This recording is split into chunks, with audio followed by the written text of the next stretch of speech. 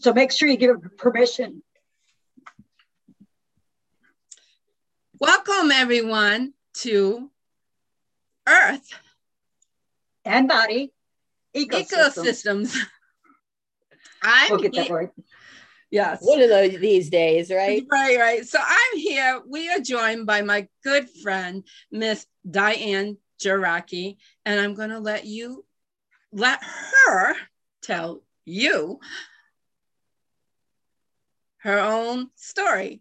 And then we'll get into some questions and talk and all that good stuff. So take it away, Diane. Okay, well, I am a professional tarot, Lenormand, and oracle card reader, a metaphysical life coach, and a Reiki master teacher.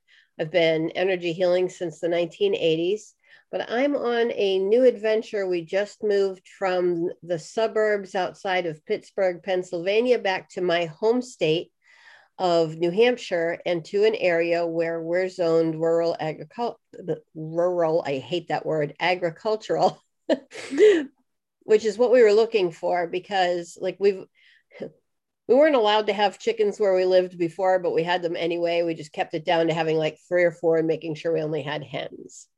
And luckily, most of the time, none of our neighbors complained. We had one neighbor complain we had to get rid of one flock because the one neighbor was elderly. She was really, really sick, and her daughter was a real pain in the patootie during that time, trimming our lilac bush so we never got lilacs on it, and just really being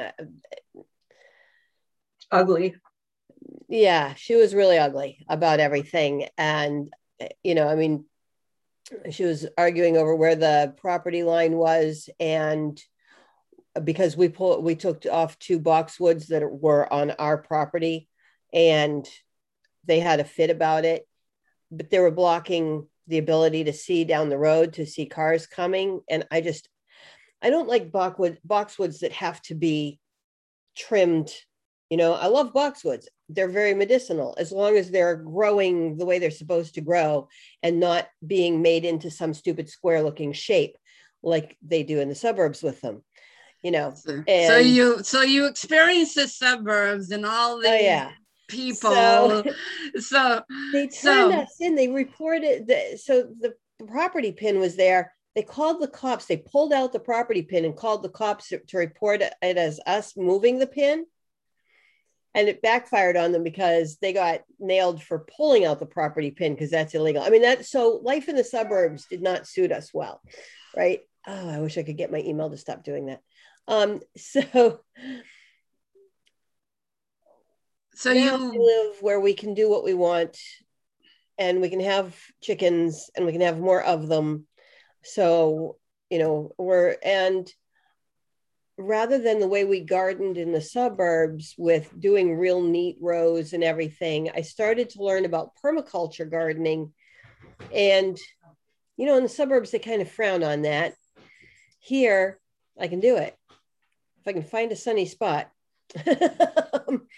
I can do it. And so we're making an area for me to put a garden into, clearing some forest back a little bit to make some spaces. So, the start of permaculture, living and homesteading and everything, when you see other channels, you see them when everything's all established and it looks all beautiful. And you don't see them at the start, because we're not even going to get started on that until next year.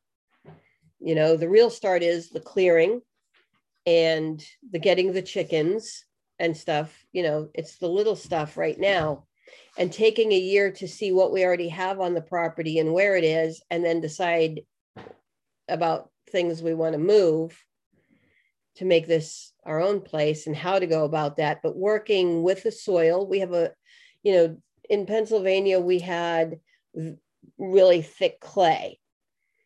Here we have a very sandy, acidic soil. But I've got to learn how to work with that, because I don't want to amend it too much and then it makes sense to do the permaculture here because we have so many trees, and you start out, you've got several layers to permaculture gardening, because you have the canopy layer, then you have the shrub layer, then you have like the herb and vegetable layer, so that, so I'm working with that. And then some sunny areas for things like tomatoes and stuff that need more sun. So working to, develop all of that in, and it just makes more sense to me why, why I'm turning over into doing the permaculture, because it's working with nature instead of against nature, and it's nurturing the soil, putting those things back into the soil that we've taken out, by letting those things grow. Nature abhors a vacuum. So when you're pulling all those weeds, which are usually medicinal and edible plants, out of your garden, you're also stripping nutrients out of your soil, rather than feeding the soil to feed those plants to grow into something even better. So if you're organic gardening, but you're stripping out what nature's putting in there to help your soil, then you're really kind of, in my opinion, blowing the point of organic gardening. So. Absolutely. I totally agree. I love the idea of permaculture, because it's about working with your existing ecosystems and planting plants that will grow very easily in your zone and in your area. And like, since I'm a little bit familiar with New Hampshire and a little bit, we do have variable soils depending on where you live, because we have really rocky terrain in some areas, and then we have river bottoms, which is more sandy and clay, and more can be a little bit more rich. But we also have abundance of natural berries. So actually permaculture really lends itself for growing berries like blackberries, strawberries. We had wild strawberries all over our field this year. Unfortunately, it was too difficult for me this year to gather them, but they are better than the things. And the natural size of a strawberry is actually just the tip of your thumb. That's a real strawberry. The one you buy in the store, even though they're organic, is not really a natural occurring strawberry. So this is why permaculture to me is so exciting, because like Diane says, she's going to see what she already has on her land, and she can incorporate that right into her permaculture beds. Right, Diane? Yeah, and I'm excited because my little plant identification app had identified one thing growing out here as coriander, and my niece took and she rubbed it and smelled it. She said, "Oh no, you have mugwort here." Yeah. No surprise to me, because mugwort is quite plentiful in New Hampshire. And in fact, lots of times you'll see it growing along the roadsides. And mugwort, for although is especially if you live where it grows, near where it grows, is a great alternative to sage. And in fact, it is known as Eastern sage. And so you can use that for smudging and anything like that. And plus it also has a great medicinal properties. But we'll get back to Diane. I digress. Unmute. Yep, there we go. Sorry, hit the wrong. I forgot. It happens. Anyway, that's one of the things we'll be moving, because the previous owner had this lovely idea, and she used tires for planters, and we'll be getting rid of those. So everything up there by the trailer is going to be moving anyway, because that's where, here's the recycle, reuse, homestead / permaculture thing. We have a trailer on our property that we're going to make part of that into the chicken coop. It's a shed right now, and we're going to, but it's still in good condition. So part of it will remain storage, but the one part of it that already has a lean-to off of it, that'll be like a natural area that the chickens can go hide under in the rain and stuff without having to go back into the coop if they don't want to. They still want to be outdoors, have a little, like a porch for them, and then putting the runoff there. So that stuff's going to have to move anyway. But since it's kind of semi-contained in the tires, that'll be an easy one. There's 2 of them with the mugwort growing in. I've got yarrow growing by the roadside here, so I'm going to gather some seed heads for that. A friend of mine has valerian growing in her garden. She said she'll, gather seed heads for me for that too. And, so foxglove. So I'm finding I've got some good medicinals growing here that I'm going to keep. And then I got to figure out the foods I can work with too, so that we can grow our own food here. Because that's the idea, to have both medicinals and food mainly here. And then stuff, the previous owner was a habitat gardener. She was all about taking care of like the butterflies and the bees. So we've got lupins and things like that, which I'll keep. But again, I'm going to have to move because those are sitting where we want to put a garage in the future.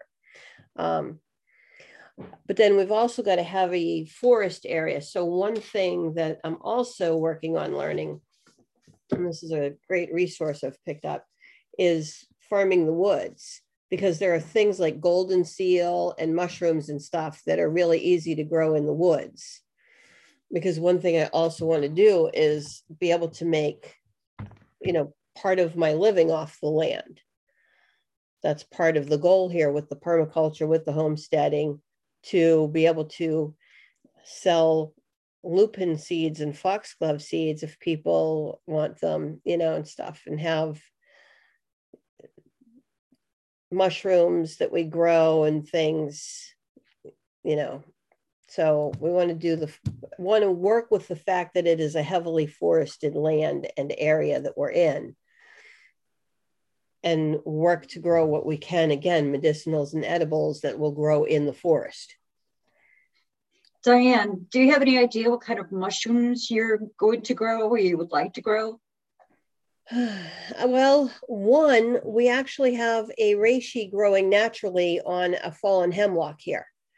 I found that and got really excited when I looked it up and found out what it was. So I've got books on mushrooms. I've got books on permaculture farming, because this is all new to me. I'm learning everything. I'm running around with my phone, taking pictures and working with an app to identify stuff, which again, usually accurate, once in a blue moon, not. And my niece, anytime she comes out here, she and I walk the land and identify more stuff. Every season I've had her out with me. I have winterberry growing like a weed all over the place here. Strawberries, blueberries. We have both high bush and low bush blueberries. Rugosa rosa, so there's a lot of things I'm learning. So there's rose hips. That's, again, something I can use medicinally and that I can sell.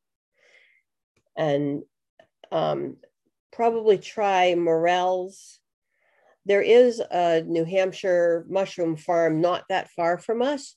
So this should be an area where we can grow some really good mushrooms. What I have to learn is what kind of trees or soil that they need, so that I can make areas that are healthy for them, or find the ones that will work in what I naturally have, which is my preference. So you got high bush and low bush. What were some of the other plants that you identified already? Oh yeah, and then tons of ferns. Tons of ferns. That's well, cinnamon ferns, royal ferns, and brackens. And I got to get rid of the brackens in some areas because those are poisonous to chickens. Well, if you have fiddlehead, there you go. Those are, usually a delicacy in springtime. Yes, the bracken fiddleheads are for humans, but like I said, the brackens, I can't have them because of the chickens. Ah, okay. Yeah, they grow literally like a weed around here. So yeah, that's not surprising. We have there's a couple down here that they're growing mushrooms, and if you want, I could see if I could put you in touch with him, and maybe he can help you with the soil and types. I know they grow the reishi, changa, lion's mane, and there's a couple others that they grow. But of course, we're in Louisiana, so things are going to be different from here to there. But I mean, if you want, maybe I could put you in contact with him and maybe you could pick his brain. Yeah, and see if he's got some like really good resources. I've got a couple of books already, and there's some I've got in my, like waiting on Amazon. Yeah, Well, if you wanna provide me with, sorry, Heidi, if you want to provide me with your contact information, you can put in the chat towards the end of the show. I'll be talking to him this weekend, and then we can. And one interesting thing is that this couple, they make a tincture with all the mushrooms. So Cool. once you get your mushrooms going, that's something else to maybe consider. And to sell it, they're selling 2-ounce bottles for 20 and a 3-ounce bottle for 30. So That's absolutely one of the things that I've wanted to make tinctures and things for years. I actually started an herb garden like 12 years ago or 13 years ago in Pennsylvania with an eye towards making them. And I've just never gotten around to doing it. And so this time it's like, nope, buckling down, and when I start growing this stuff, then I've got a good area now to harvest and dry things in, which I didn't really have before because I would have had to have done it like in my garage or my basement. Now I actually have like a little area that's off the house, but enclosed where I can do that. And down in the basement, I'm going to set up, like we're putting in a kitchenette down there. And that's going to be where I keep all my stainless steel stuff to do my herbal preparations in like kind of a whole separate kitchen area. I wish I had that because I do tinctures too, but I don't. Everything is like in the kitchen and with the counter space, and people come over here and they just kind of like look at it. Like, what is that? And then I brew kombucha, so I got my jar of SCABY sitting there, and I don't know what people think when they come to my house who don't know me or what I do. Well, that's why I really want to set that area up down there so that it's a guest kitchen for like when our kids and grandkids and stuff come in, but it's also got all of my mason jars, because I don't have enough room in this kitchen for all that storage. Yeah. Yeah, those to store all that. So that kitchen area I can set up with the storage to be able to have that focus for that. And it's got pathways leading to outdoors very easily from down there and stuff. So it's a better area for me to do it in. I would really say Diane has really started from scratch just about the property and the home that she bought. I would really call it old-fashioned homesteading and turning what was there into something livable. It's quite amazing. You want to tell a little bit about that? 'Cause I really think it's amazing what you've done with the place. And how far you've come in less than a year to have those nice bookshelves in the back and everything. I think it's quite interesting. Yeah, which by the way, it might look like it, but this is not an office. This is actually my hallway. My laundry is there. And that doorway there. I thought it was a kitchen. Yeah, no, this is the hallway. And like that right there is actually the master bedroom. And that doorway behind me is my future office. Right now, it's an enclosed porch with a slope to the floor that's 3 inches down from, over like an 8-foot width span. We've got to bring it up to level first, because otherwise my rolly chair and I are going to be up against the wall the whole time. I can't work in it with that slope.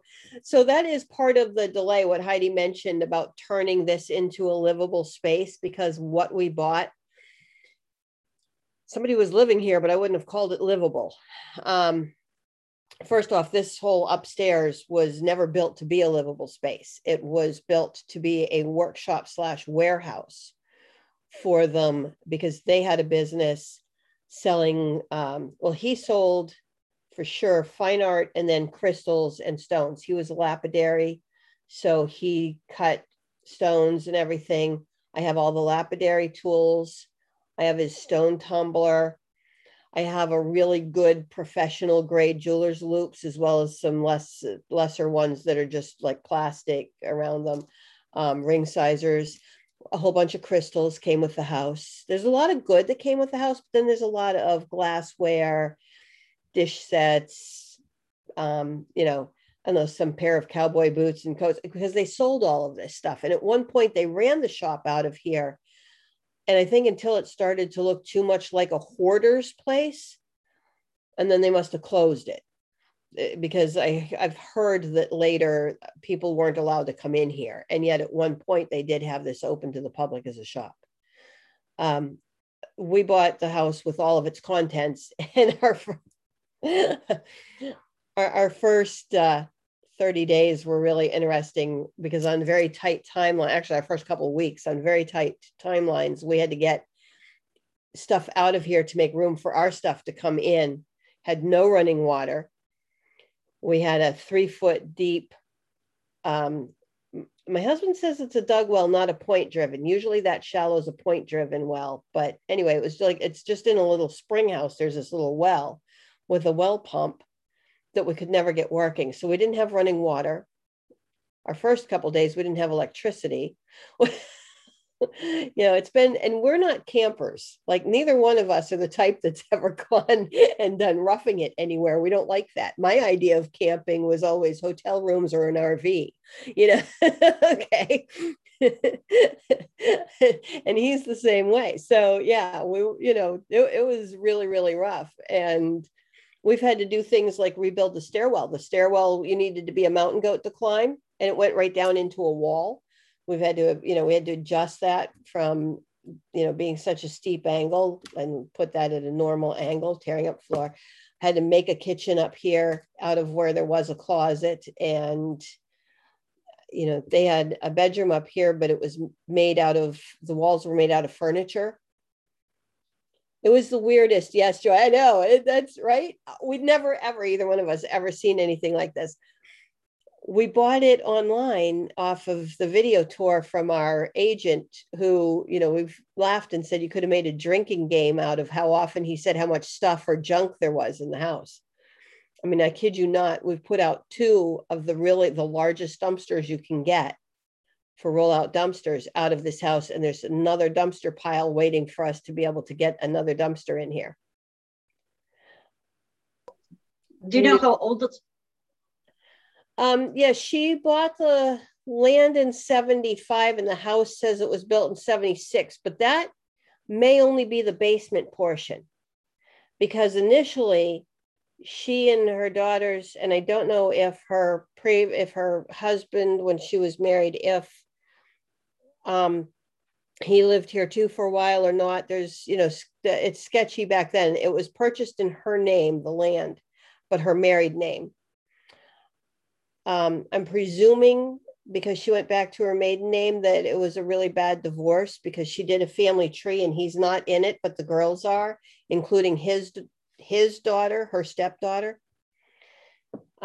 So I'm figuring there was a really bad thing that happened there at some point, but I haven't talked to anybody that can, you know, that has verified for me what happened.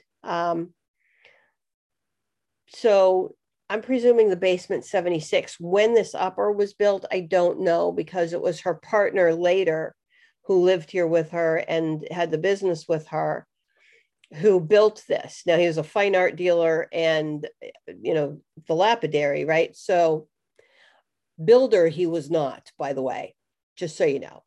Place has good bones, and that's why we bought it.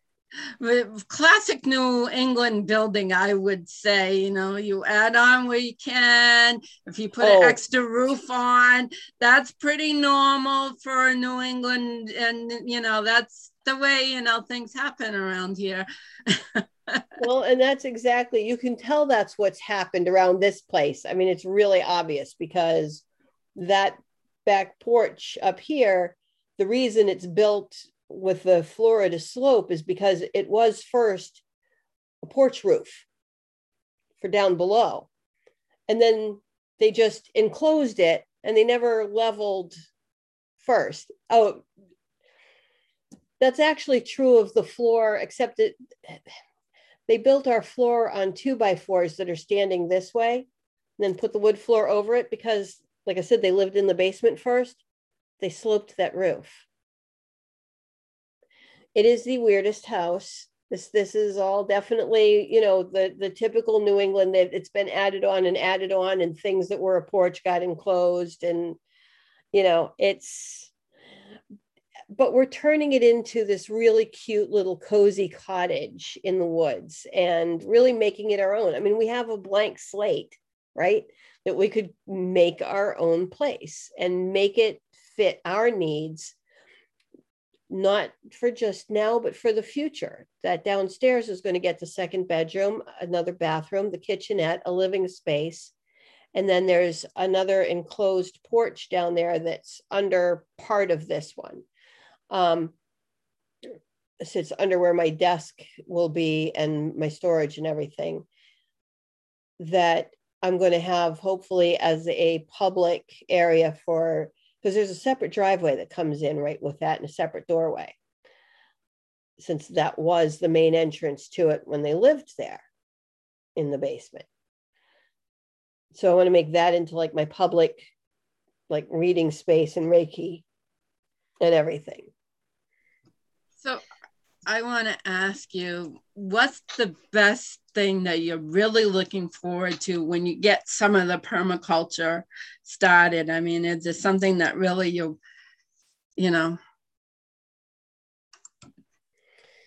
looking forward to? Oh,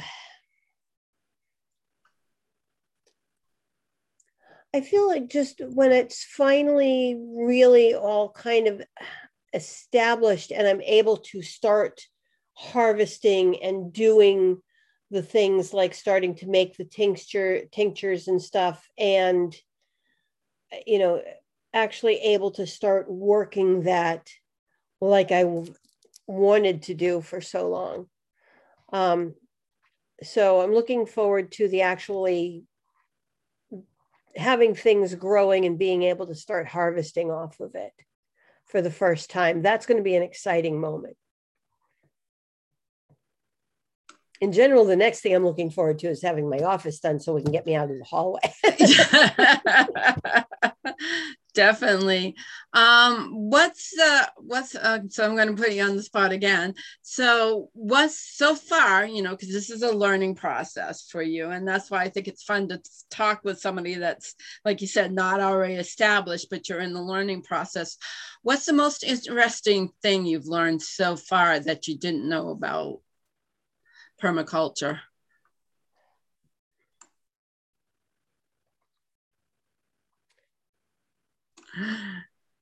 Yeah, the wheels are turning. Yeah, I'm just trying to think like what's the most interesting aspect of it that I've learned so far. Because when I started this, I didn't even really know a lot about permaculture. And I'm still, I'm in the beginning phases of learning. But I think it's learning things like the fact that you can spread the like mushroom seeds on dead logs, and that's how you can grow a lot of your mushrooms. That was one of definitely the most interesting things for me to learn about permaculture, was how to use the logs to do the mushrooms for some of the mushrooms. The ones that eat trees, but that you have to have an already naturally felled dead tree to do it. You cannot cut down the tree fresh and expect to do it. It has to already be rotting. So Diane, I want to ask you something. I was on your website and I was reading where you were able to now have roosters where you are, and you were saying that roosters do have some benefits. I'm interested in what are some of the we're wanting to get chickens. So what are some of the benefits of having roosters? And that's, it's funny because where we lived before, we couldn't have had a rooster. Absolutely not. The egg song that chickens sing is loud enough, right? When you're living in that kind of neighborhood. Here, a lot of people have roosters because one of the big benefits, we live in a very predator heavy area. We have bobcat, foxes, bears, weasels, hawks, owls, ravens, you name it. We have every predator in the books that roams in this area, living in these woods around us.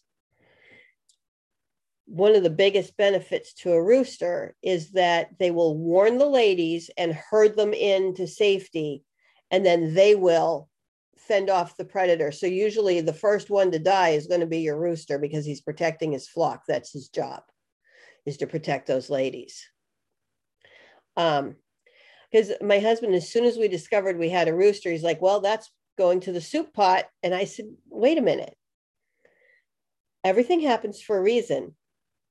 Out of all the flocks that he's had before me and the flocks that I've had, I think he had one flock before we met, and we had a couple of flocks because after we had to get rid of those chickens, we got more when when that situation was over. And we've never had a rooster. And then out of this batch, the last batch of chickens we got, we ended up with one roo. And this was from a breed that's supposed to be auto-sexing, where that's not supposed to even happen. So you look at all those odds and you have to say that happened for a reason, right? The other benefit to roosters is that they do make it so that the hens lay eggs more in the colder, shorter months, because typically egg production falls off at that time without a rooster. And with a rooster, they'll keep laying more in those months. So we'll see how that goes. That's what I've heard. And then fertilized eggs. Again, if you're homesteading in permaculture and you want a renewable food source, you don't want all hens because no fertilized eggs. Can't have chicks. So if you're trying to do that and make sure that you're going to be able to keep producing your own renewable resources, you need a rooster. They can be a great alarm clock, but but yeah, it's mainly the protection factor that made me say, you know what, because and he will. Roosters do things like, you put treats in, he's the first one. He comes right over to see what it is. And then he'll let the ladies know, hey, there's something good over here. Come get some. But he's already been a huge benefit to us because we ended up with 2 different sets of chicks. The first set, we ordered 9 chickens, 9 chicks from a hatchery that we have ordered from before and had really good chickens out of it and really loved them. They were our favorite out of all the ones we had ever had. But we ordered 3 types and 3 of each type to get the 9. And the day they shipped those out, every shipment that they sent out that day was delayed. And where we live gets kind of an extra day anyway. Now, you have to know chicks can last 7. The reason hatcheries can mail them across the country is because chicks are designed so that, whoops, sorry about that. Pardon Raven in the background. So that they can live for up to 72 hours without anything, because the first eggs that hatch under the mother don't get anything until all the eggs are hatched. She's not going to move off them until they're all done, except to eat and drink real quick, and that's it. So that they eat the yolk on their way out of the egg, and that provides them enough nutrients for 72 hours. So typically hatcheries, as soon as they're hatched, they pack and ship. And if you're getting the Merrick vaccine, then they give that first real quick and then pack and ship. And those shipped out on a Monday and we got them Friday. 1 chick dead, 2 barely surviving, and everybody kind of weak and everything. So we started, the electric light water and different things trying to revive everyone. We had 3 that were really, really strong. Another one that was one that kind of kept going in and out. The first day after they arrived, the 2 weakest ones did die. The next day, 3 more died during that day. And so we only ended up with 3 survivors. So we said, well, we really wanted 9. We're not going to do that again, because with the hatchery, you could get a refund or a reship. Well, we weren't doing a reship. I was like, nope. So we found a place here. We got 2 different breeds and got 3 of each of those, but they were a month apart. So we had basically 2 separate flocks because they're too far. You have to have them within 2 weeks of each other to be able to put them right from the beginning. Otherwise, the temperature difference that they can handle is too great, and the size difference is too great, and the older ones will kill the younger ones. Do remember, chickens are basically baby. They're velociraptors. Dinosaurs. Chickens are dinosaurs. Birds are what happened to the dinosaurs. In general, all birds go back to dinosaurs. Chickens are velociraptors. That's what they evolved from. There's your answer to what came first, the chicken or the egg. So they have that, primal instinct, and they will just kill. And they are very carnivorous. So we had to wait. Well, we kind of got impatient and merged them when we probably still shouldn't have, because the others, there was still quite a size difference. They no longer had a different temperature need, but there was still a size difference. And he did a really great job at keeping those older girls from bullying the younger ones. He set right from the beginning of letting them know he was in charge because he's the rooster. And, if they started, not aggressively, not being mean, just enough when it was needed, like anytime, because they really were picking the little Barnevelders. They're like the smallest of all of the breeds, and they'll remain the smallest. And they're very mild and sweet personalities and stuff. They're not aggressive at all. And so the big ones were kind of really picking on, they'd go after those Barnevelders. And he would, as soon as he saw that or heard it, boom, and he'd find the offending one and peck them on the back of the neck just enough to say, I'm in charge and I don't take that. Not acceptable, and yeah, so he did a remarkable job, and that's why nobody got harmed. And they're now, like, it's taken about a week, but they're now finally kind of merging into being one flock. But the others have also gotten a little bit bigger in that time too. Yeah, we'd have probably had to have waited until more like about now or next week before merging them, if that hadn't. But it was getting hard because the brooder was split, and everybody was kind of getting too big to be in the 2 smaller areas. We really needed to enlarge that into the one brooder, and it's kind of why we did it a little earlier and hoped for the best. Kept an eye on them at first and did it like, we put one of the bigger ones in first.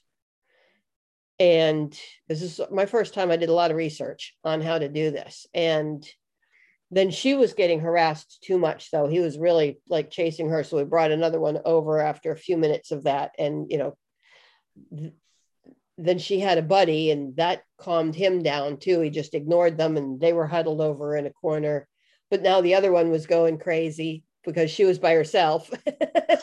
She was the biggest bully of those 3. She's the Easter egger. I thought 3 golden laced Wyandottes, that all 3 of those had survived. And I found out later that no, as they matured and really started to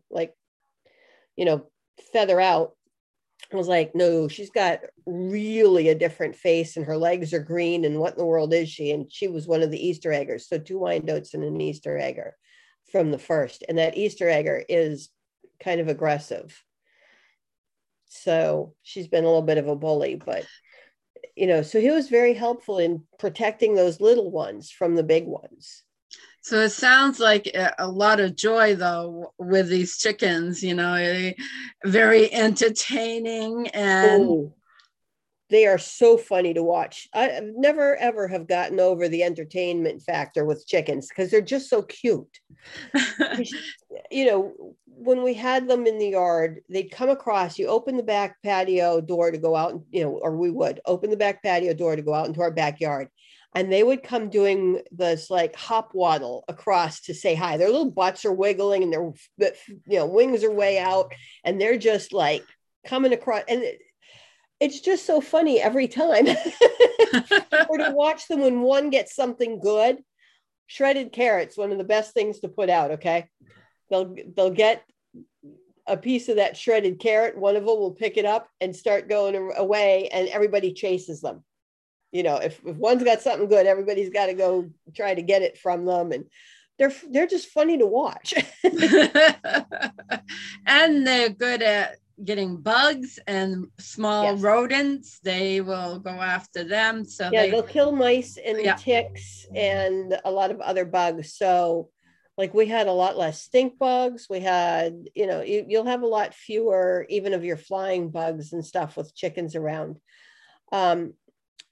It's good for your garden to go ahead and let them in for a few minutes. You don't want to let them just free range in your garden or you won't have one. But letting them into free range for a few minutes to get all the bugs, because that's the first thing they'll go after. Or I've seen people build like little tunnels for them around the garden. So they go around the perimeter and get the bugs and keep the bugs from penetrating in.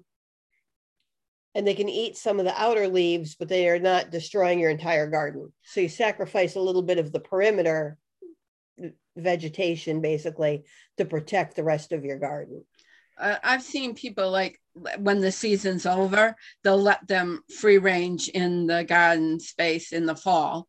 Because I'll tell you, okay, so one of the biggest principles of permaculture gardening is you do not rototill, because tilling your soil is actually one of the worst things that you can do for your soil. It packs it down. It does, it doesn't aerate it, quite the opposite, because it disturbs it and then it gets packed down and everything. Rototilling, absolutely the worst thing you can ever do to prep a garden. The best way to do any kind of rototilling is to let your chickens in it.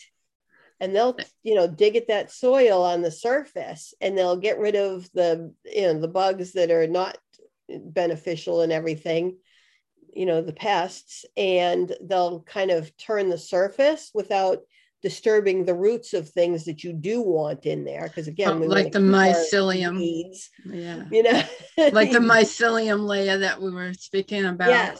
Yes, that mycelium layer and all of that, and they'll just kind of scratch the surface up a little bit.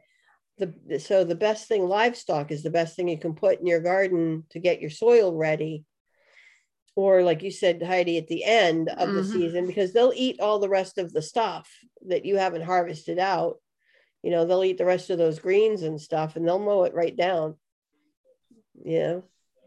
So that's an integral part of everything, is using the resources of your animals and, and your waste products, like you can use cardboard and paper and things like that to what they call sheet mulching, right? That's a really good thing, and it helps keep that stuff down and to prepare the soil. And then the worms love the paper and the cardboard, and they'll come in and they'll eat that. And so it's really a wonderful process. And it's all about working with it's an ecosystem. So basically you're creating your own garden ecosystem on your property that works with the natural environment, the natural plants that are already there.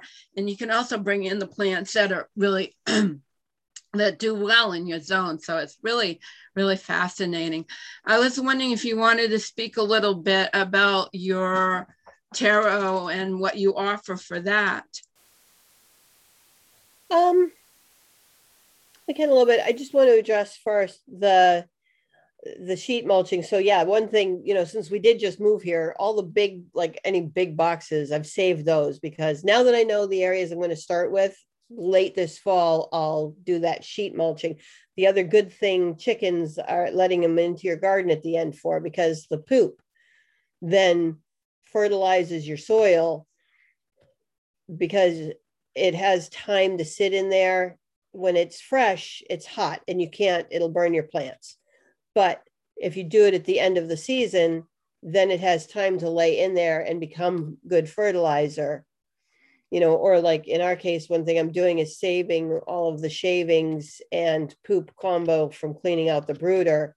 And when I lay down the sheet mulching, then I'll lay that over it too in a layer, so that as the soil starts to get created, that all goes down into it.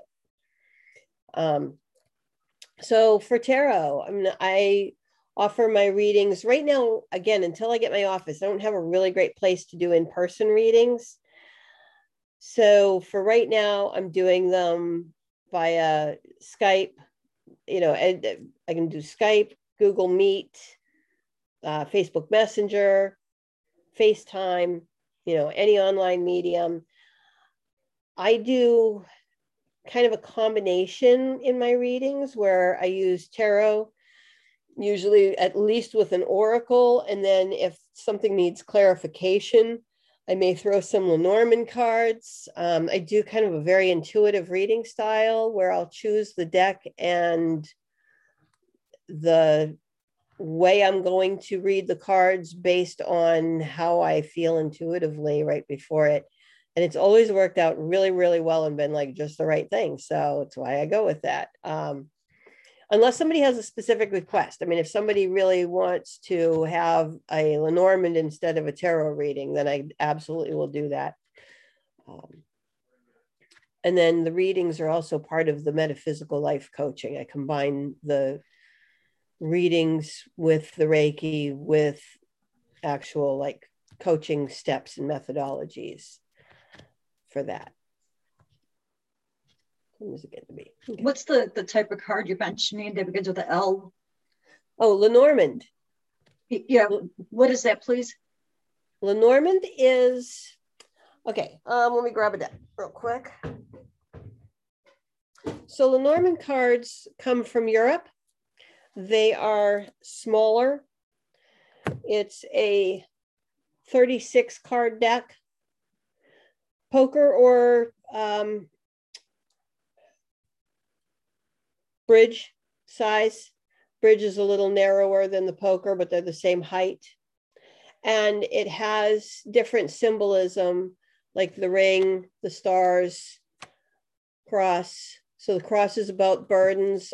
Stars is about like navigation, also can be internet and things technical now. Ring, relationships and things that go in circles and things. So there's different, like this is different than tarot. It started in the late 1800s by a woman named Madame Lenormand, who, or at least it's credited to her.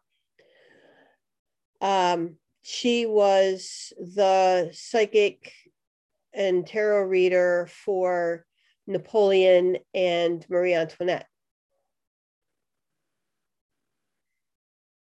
So, and really good friends with Marie. That's how she got into it.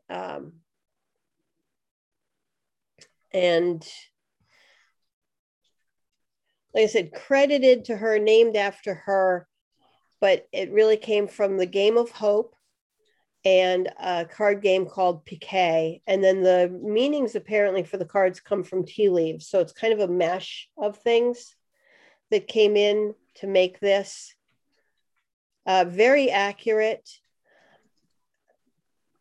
Where tarot is very much like you look at the image and see, or at least taromancy. Now there's taromancy and cartomancy. They're not the same thing.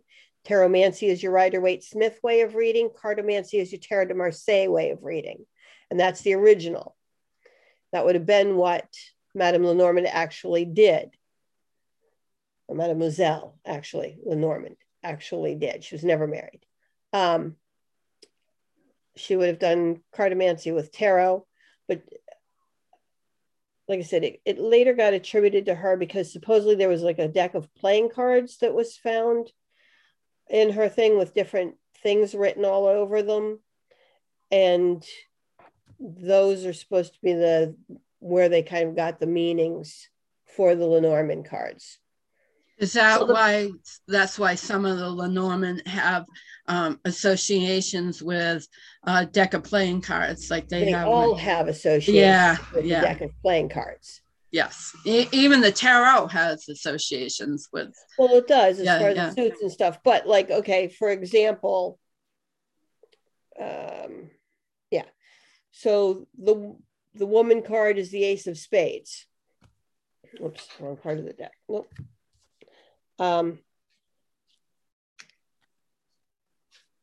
Okay, how did I end up?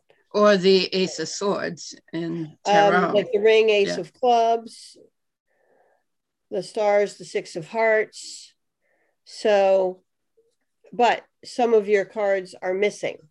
Right. So, like I said, because that's the 36 comes from piquet. The cards that are missing out of the deck are the ones that they take out for piquet. So the main difference between those cards and the tarot cards would be the number of cards, correct? The number of cards, the symbology and meanings, and the way it's read. Because it really goes back to truly reading in a cartomantic fashion. So you do techniques like mirroring. You're laying them out in lines instead of spreads. Understand it was the Golden Dawn when they came along, and the Court de Gébelin and stuff before them, the esoteric people who superimposed a bunch of different stuff over the tarot. I don't use astrology when I read. Astrology is astrology, tarot is tarot to me, because I really still read in very much a straight cartomantic fashion, even if I'm using a Rider-Waite-Smith deck. I don't do taromancy, I do cartomancy. So I tend to read in lines. Cartomancy, what does that mean? Well, cartomancy is divination with cards. So cartomancy is the big category that tarot falls into, and you will hear people call tarot cartomancy, but if you're using a Rider-Waite-Smith deck in the Rider-Waite-Smith or Golden Dawn method, where you're reading into the imagery and you're using astrology and stuff, then you're doing taromancy. You're not doing cartomancy. Cartomancy is more straightforward in its meanings. So it has a smaller set of meanings for the cards, because then you're also talking more of a Tarot de Marseille style of reading. So, you know, and that's a Tarot de Marseille deck. My favorite system actually has become the Tarot de Marseille, because I prefer cartomancy. It's more linguistic. It's more straightforward. Whereas the Rider-Waite-Smith is more interpretive or intuitive. Intuitive, yeah. Yeah, there are the basic meanings, but it lends itself for intuitive, especially where you have decks that are so different. Like with the Tarot de Marseille, it never really changes. And the same, I would say, with the Lenormand, even if it's a little bit stylish, you still have the same straight picture. It doesn't matter what's in the background on these. You're not paying attention to that. The ring is the ring. If there was a black cat and some trees and stuff down here or whatever, it wouldn't be if the black cat catches your attention, then it means that no, the ring is the ring is the ring, no matter what's going on which is why most Lenormand cards won't have a lot of background stuff going on. It will simply be the image of the symbol with like some kind of just a like a background that all of the cards have, because you don't want a lot of other scenario stuff going in there when you're using a true Lenormand deck. Kind of why the Celtic Lenormand, I love the deck, but it was done to be both a Lenormand and an Oracle. So it has a lot of that background stuff that doesn't really belong in a Lenormand deck. Just say it. Right. And so, and like when you say the RWS, a lot of those, except for the original Rider-Waite-Smith, there are so many interpretations, and they all read a little differently because of the pictures and what jumps out at you. Because if you read intuitively, the way I do, then you're picking up on those pictures in that deck. And that's really going to change the symbolism. You're still going to have the base of that card, but it's going to change that symbolism dramatically, depending how the artist has depicted, let's say, the Ace of Swords. You know, it all depends how they've interpreted what they brought into the card.